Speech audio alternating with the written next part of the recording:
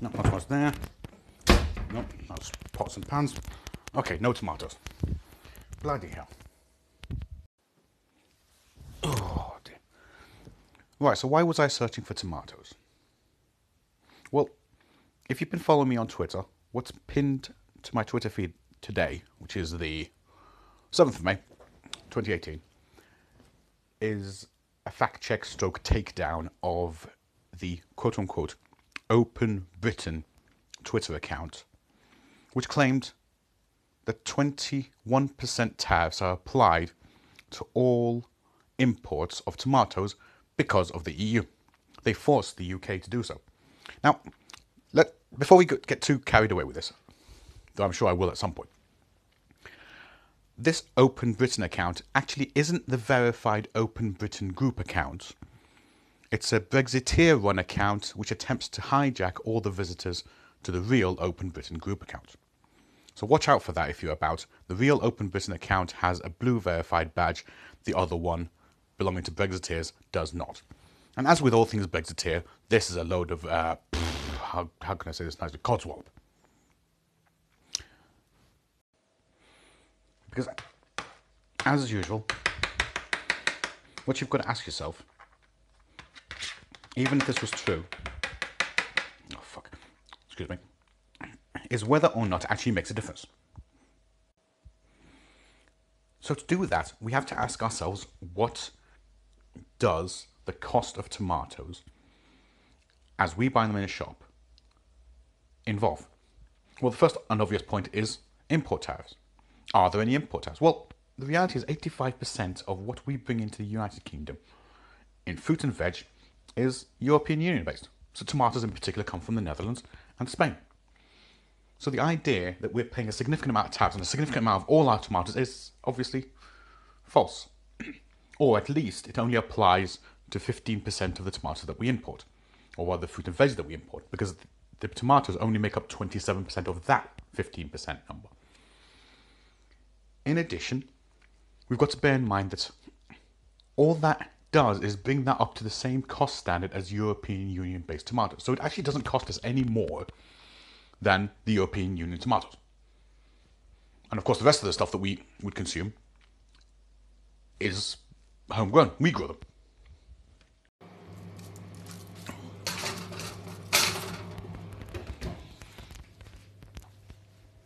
So in reality, under EU rules, only countries which fall outside the everything but arms agreements in the rest of the world would be subject to those 21% tariffs. And that's actually a very small number, because of course 85% of our 85% of our produce is brought in from the EU, so it only can ever be applied to at maximum 15% of the rest of the world. And in fact, it's actually applied to only a couple of countries, so not even that figure would be anywhere near true. In addition, it would apply to only 27% of the fruit and veg that we import, because of course our tomatoes only make up 27% of all vegetable or fruit imports. Excuse me. So, with that in mind, when you do the sums of 15% of our fruit and veg, take 27% of that, and then apply 21% to that value, that creates a ceiling, a maximum amount that we could ever be charged in tariffs. And that works out at 0.7 of a penny for every £1 box of tomatoes. Maximum. The very, very top end. So much so, you don't even notice it. Absolute maximum. So the reality is this 21% that is talked about is not 21% across the board. It only brings it up to the European costs anyway, so it doesn't cost us any more than otherwise would be applied. And the net result of that is that, in reality, there's no difference at all. But what we're doing is throwing everything away to charge more for other goods Because bear in mind that the European Union will be exporting to us with whatever trade tariffs we will set. The knock-on effect of that is everything at 100% of all foodstuffs, of all baskets of goods, which in turn is a measure of inflation, will go up. So what the Open Britain Group, the quote-unquote passing off Open Britain Group, in my opinion, and many others, is doing and has stated is completely and utterly false, or rather, it is completely and utterly pointless. It makes absolutely no difference to us. What really does matter is the fact that we're giving up that tiny percentage to increase the overall cost across a number of other different stages, systemically making ourselves poorer in the process. Alexa,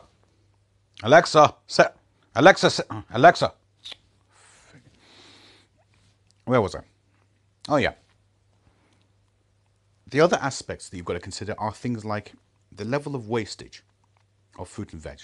Now, anyone who's ever cleaned out their vegetable drawer in their fridge will probably tell you and be very experienced with the state of rotten vegetables. Why does that happen? Because it's been stuck around there too long. Mold has grown on it and it started to decay. The reality is that's time-based. The longer it sits around, it loses its freshness. Common sense. So the inference that we would want to import large numbers of rest of world tomatoes is frankly ludicrous, because at the end of the day, if it takes 6 weeks to get here, frankly the freshness is more than gone. You've got nothing but mulch, you may as well put it straight on the compost heap. And that brings us on to our next point. Wastage. If any tomatoes are wasted in transit, the cost of those doesn't just disappear. Somebody has to absorb that, and usually it's the people who bought the tomatoes. If you buy 1,000 tomatoes and 2 of them are bad, you've still paid for 1,000 tomatoes, like it or not. The price of that then gets fed into the rest of the supply chain. So as the distributors and hauliers take this stuff and drop it somewhere else, there's an extra economic value increment. The supermarkets warehouse it, and some of that will waste there as well. Then it'll go onto the shelves, and some of that will also waste. The more you waste, the more it costs. Because at the end of the day, you can't sell the wasted stuff. And as we all know, oh dear, vegetables and fruit do not decay linearly. What I mean by that is you don't start with 1 bad apple and the next day you'll get 2 bad apples and you get 3 bad apples the next day. What happens is you get nothing for ages, stays fresh for a while, and then suddenly everything goes rotten in 24 hours. So that's an exponential curve. You get nothing for ages and then suddenly things start to decay very quickly. The knock-on effect of that is that the longer stuff stays out there, the more likelihood there is of this exponential decay actually happening in transit or in warehouse or even on the shelves. And of course nobody then buys that.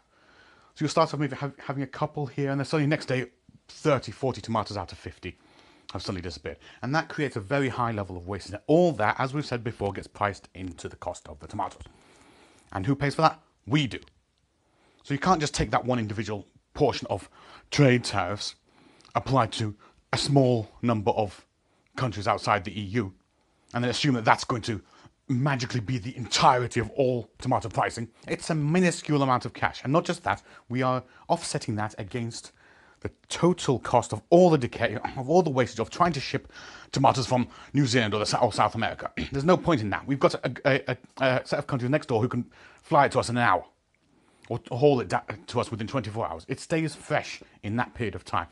6 weeks' time, 2 weeks' time, in these other rest of the world countries does not leave us with much to sell, which means the prices will go up to compensate.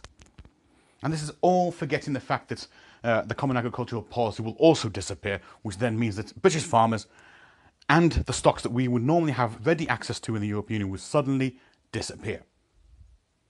And who makes up that cost?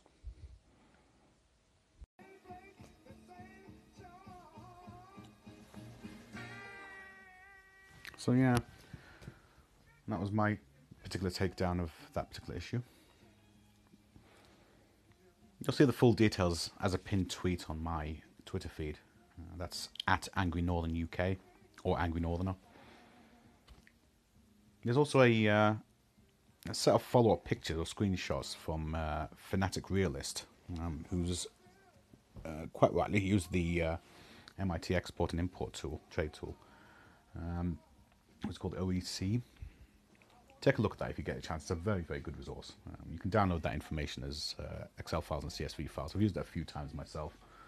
Definitely worth examining, especially around some of these trade elements, just so you understand how big the effects actually are. So quick, again, big props to Fanatic Realist on that. We've got 6 months between the time at which well, 6 months, just a bit more than 6 months, between now and when we leave. And things could get very, very difficult in that time. Obviously, the transition period is not us being in the EU or being members of the EU. We are transitioning out of the EU. Our official membership ends in March 2019.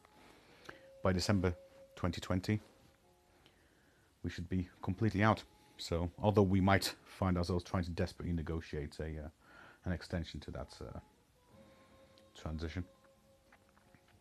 Yeah, so we can see there's quite a lot that's going to affect us. Bearing in mind, especially on the farming front, that industry is done. But then again, I think the ERG don't really care. Either way. Well, it's the end of the bank holiday. Back to work tomorrow. Same old, same old. Have a good one.